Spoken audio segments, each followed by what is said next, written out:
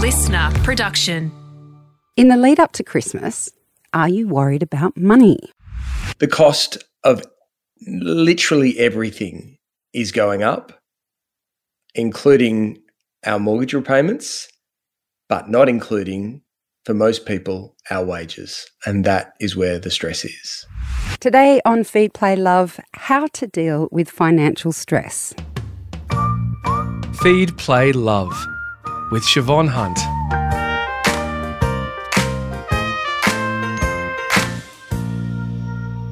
With the rising cost of living coming from all angles, there's increasing pressure on household budgets, which for many are already stretched wafer thin. And now Christmas is almost upon us, with all the spending that comes with the festive season. Scott Pape is famous for his Barefoot Investor books, but he's also a not-for-profit financial counsellor, helping people under financial stress. Hi, Scott. It's good to talk to you again. It's great to talk to you. Thank you for having me on. You've had a successful career in finance and as an author. Why did you want to become a financial counsellor?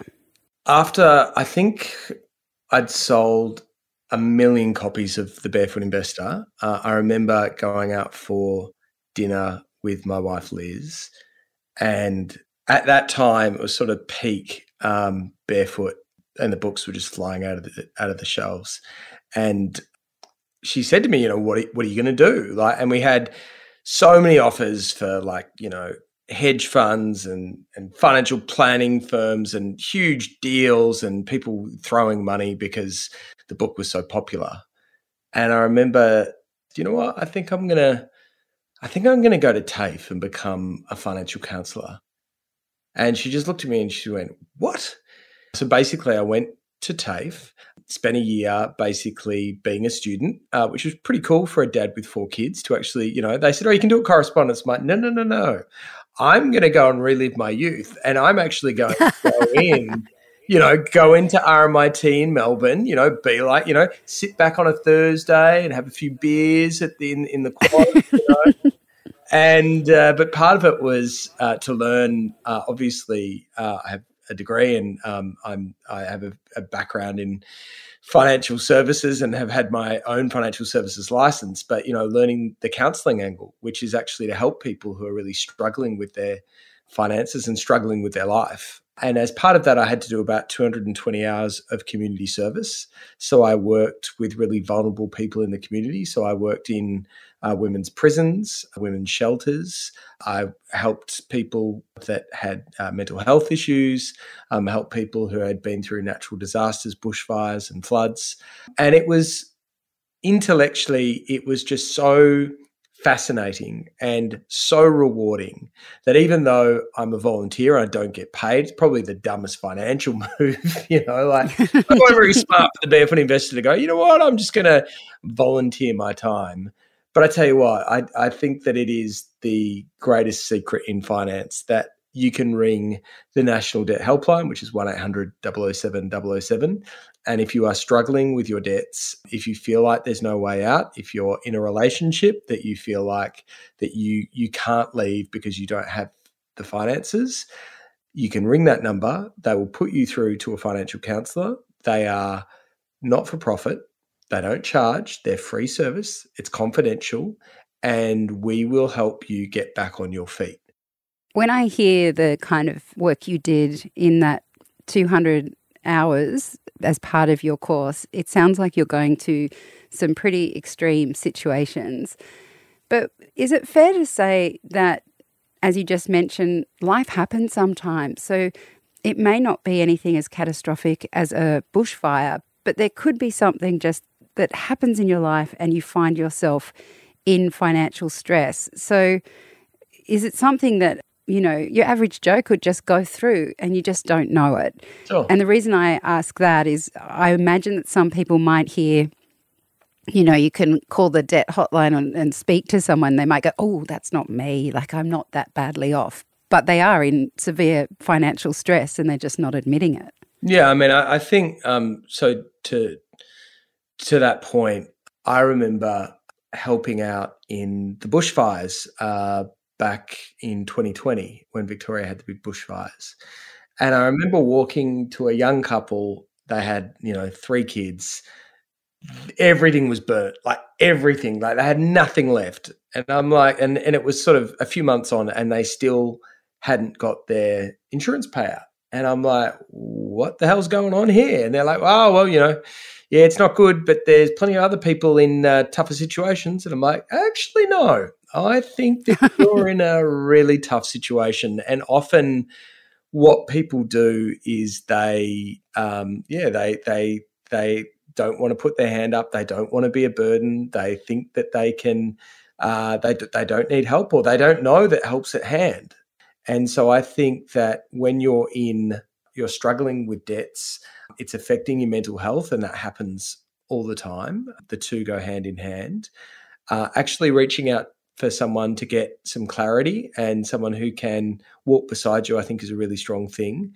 The other thing I think that I learned from going into financial counselling, and I'm kind of, there was a bit of skepticism, I think, from other people in the class when I turned up because, I was, as the guy who'd sold, millions of books, and I'll be honest, I'm from a country background. My parents aren't wealthy and stuff, but I'm from a very privileged background. I've got 2 parents that love each other and a family that's really supportive. And what that training and that real world experience taught me was empathy and an understanding of the trauma that other people have lived through. Every day I meet people and it's there for, things have happened in their life that there's just like sliding doors. Something has happened and they didn't expect to be sitting there. And I can tell you a couple of stories like that of clients where, they had it all together and then suddenly they didn't. Everyone is going to face their financial fire, whether it be their retirement, whether it be illness, whether it be losing a job. It's all coming for us. Life, no one gets out of this alive, and it's just trying to give people the steps so that they too can survive and thrive. So lots of families will have been doing it tough this year as the cost of living continues to rise. Yeah. What have you been hearing from parents? It's really tough because if you're put it this way, if you're under the age of, say, 45, you have no adult living memory of a recession. And I count myself as one of those people. I've never seen a recession in my adult life. And we're still not in a recession now, although what I think has happened is, so for the last 20 years, it's been remarkably good. We've had COVID and we had the GFC, great financial crash, but generally speaking, things have been pretty good, and interest rates have gone down and down and down, and house prices have gone up and up and up and up. And if you've been lucky enough to own a home, you've done pretty well. But what we're seeing now is the rising cost of living, inflation is going up, interest rates are going up. So the average family, it's added between $700 and $800 a month to their mortgage repayments, and that's huge. And we're seeing interest rates continuing to rise because inflation is still out of control. So it is very stressful, and I think it's more stressful because for a lot of young families, they've just never experienced it before. So what would your advice be to those families, and not just those that are paying increased mortgages? I mean, every day you open the paper, you hear about the rental crisis and how, people are trying to offer more money to find a home. I mean, that leaves families in incredibly precarious situations. When families are facing the very basic increases in cost of living, i.e. a roof over their head, what would you say to those parents who are looking at that increase now? It totally sucks. I can only empathise. Renting in this country, I think it is a national emergency in that you've got a vacancy rate under 1%. And for my clients who are low income, generally single parents, it's a nightmare because your rent is going up. You often have kids at school.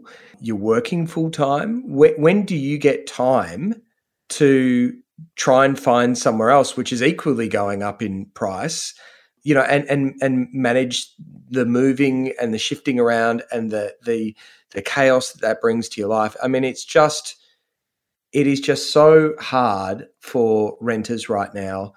And I think that, we are property obsessed in this country, and I don't think it's a good thing. I don't think it's healthy to have renters who are effectively a different class, financially at least. That you have the haves and the have-nots, and the wealth discrepancy is stark. My thing is that I'm a really conservative dude. I don't think money over a certain amount really makes you very happy, but I think getting yourself financially stressed makes you very, very unhappy. So I'm all about being conservative. My advice is if you're freaking out right now, you mentioned opening the paper and seeing the doom and gloom. The first thing you do is don't open the paper. But what I would do is just focus on what you can control, and what you can control is, obviously your spending, but working as a team. Because often what happens when you get really stressed, what I've seen is you kind of, often with couples, you kind of don't want to focus on it and you kind of hope it'll go away. But one of the strongest things that I have seen couples do to turn it into a positive is to do what we call barefoot date nights, which is part of the book. You sit down, you go out for dinner, you get on the same page of what your goals are. You set up your little buckets and you start getting a plan and saying, this is actually quite achievable, or we have to make some decisions. But either way, you put yourself back in control rather than being really passive and freaking out and doom scrolling at night. I guess one of the things that comes up for me when you say that is I think about those single parents, particularly single mothers that I know you work with, Scott, who don't have someone else to sit down and map these things out with. It seems like you're kind of already on the back foot when you're a single parent because the buck stops with you, literally. Yeah. Is it any different for those single parents out there who are trying to get ahead, whether it's out of debt or just to get some savings in the bank? Oh, look, I mean, it's incredibly tough, and especially when the cost of everything is going up and, keeping a roof over your head is increasing by 10 or 20% a year. It's incredibly tough. But one of the reasons, and again, I'm going to sound like a real wanker here, but the reason that if you read my weekly column, right, at the end of each, I have these Q&As. Generally, the last question is, I'm so privileged now. I have so many people writing to me telling me how they've turned their life around or how they've managed to get back on their feet financially because of, reading my book and others, but, following the steps, right? And quite often there are single parents there who have scrapped and scraped, and may have taken them years, but are now they maybe have found long-term accommodation, or they've bought their own little place, or they've been able to get back on their feet and get some mojo, which is some savings behind them. And so what I try and do with Barefoot Investor, it's sort of the antithesis of the Lambo dude that you just want to punch in the face. It's like, mum, this week I've got a single mum who bought a 1914 cottage. She said she's single parent, she's got a little 4-year-old daughter, and she's like, it may not look like much, but it's ours. And she left a family domestic situation. She's on her own, but she was able to do it. And those are the stories that I want to celebrate, because they're the things that really move the needle for me. And so I know that I've got a lot of single parents who follow the Barefoot Investor, and I want to be realistic, because it is really tough, but also to understand that, it's not impossible. But once you start, what I have found is that the self-confidence that it builds in parents when they're starting to do it and they start to get a little bit of money behind them and it starts to build, it's the whole thing, like people that have savings and have a plan, they don't feel financially stressed like you would think, because they know it's only a matter of time. If they put the steps in place, they'll get to where they need to be. Given it's Christmas now and it is a time people tend to spend more money, I just wanted to touch on the role of the buy now, pay later schemes, particularly when it comes to financial hardship, because it's a growing problem, isn't it? Yeah, it is. They would like to think of themselves as they do. They like to think of themselves as a budgeting app, right? So they say, you can split the payment 4 ways. You don't pay any interest. And to that extent, it's better to go with Afterpay than put it on a credit card, obviously, because you're not getting charged interest. You may get hit with late fees, but my view with it is I've got 2 ideas. The first one is that it's not really a new thing. Middle-aged men, in suits have been working out ways to get in the middle of a financial transaction for years. This is not new. The second thing that I would say is that what I say to kids is that I know this sounds really weird, but I have this concept called better than new.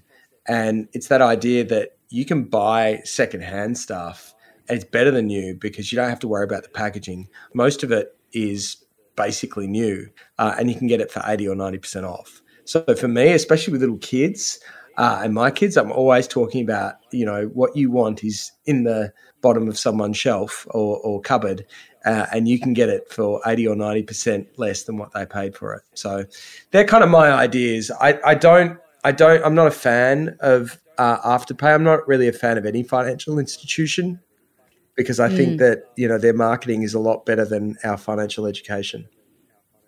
Yeah, well, that's true. And finally, do you have any advice for parents out there who are maybe starting their Christmas shopping a little bit late this year, who might be panic buying? Do you have any tips on how to set a reasonable budget for what's going to be filling those Santa sacks? Look, I can only say for what we do. And I don't know, I'm a finance guy, but, I'm also a dad of 4 kids under the age of 9. So, there's usually one thing that we buy that I just hate. It's plastic. It's just like, really? My kids are just obsessed with Pokemon right now. Generally, I'll get them to save up and buy it themselves, so they work for it. I'm going to sound really self-serving here, and I really apologize, but, I do believe in it. The Barefoot Kids, the book that I wrote, I'm getting kids all around Australia who are telling me that they are reading it cover to cover, like in one sitting. And that happened to me when I wrote The Barefoot Investor. It didn't happen with my other books, but it is happening with this book. So there's something about Barefoot Kids, and I know I sound like a self-serving author, but it's kind of the one thing that you can, it's like a stocking filler that you can buy that you kind of feel good about, whereas maybe the plastic figurines and the Disney stuff is maybe not so cool. Any book is for us is a good thing. Yeah, absolutely. Well, Scott, thank you so much, and I wish you a gorgeous Christmas on the farm with the kids and your wife. So thanks so much for speaking with us. I really appreciate it. And can I just say, I know you guys have got a lot of listeners, and if you are struggling with your finances, or you have a girlfriend or a friend that you think maybe hasn't put their hand up, you maybe get an inkling that they may be struggling, get them to call 1-800-007-007. That's the National Debt Helpline, and they can just chat to someone. It's confidential, it's free, and it could well be the best Christmas present they'll ever get. Scott Pape is the author of The Barefoot Investor and a not-for-profit financial counsellor. We'll put a link to the National Debt Helpline in the notes of this episode.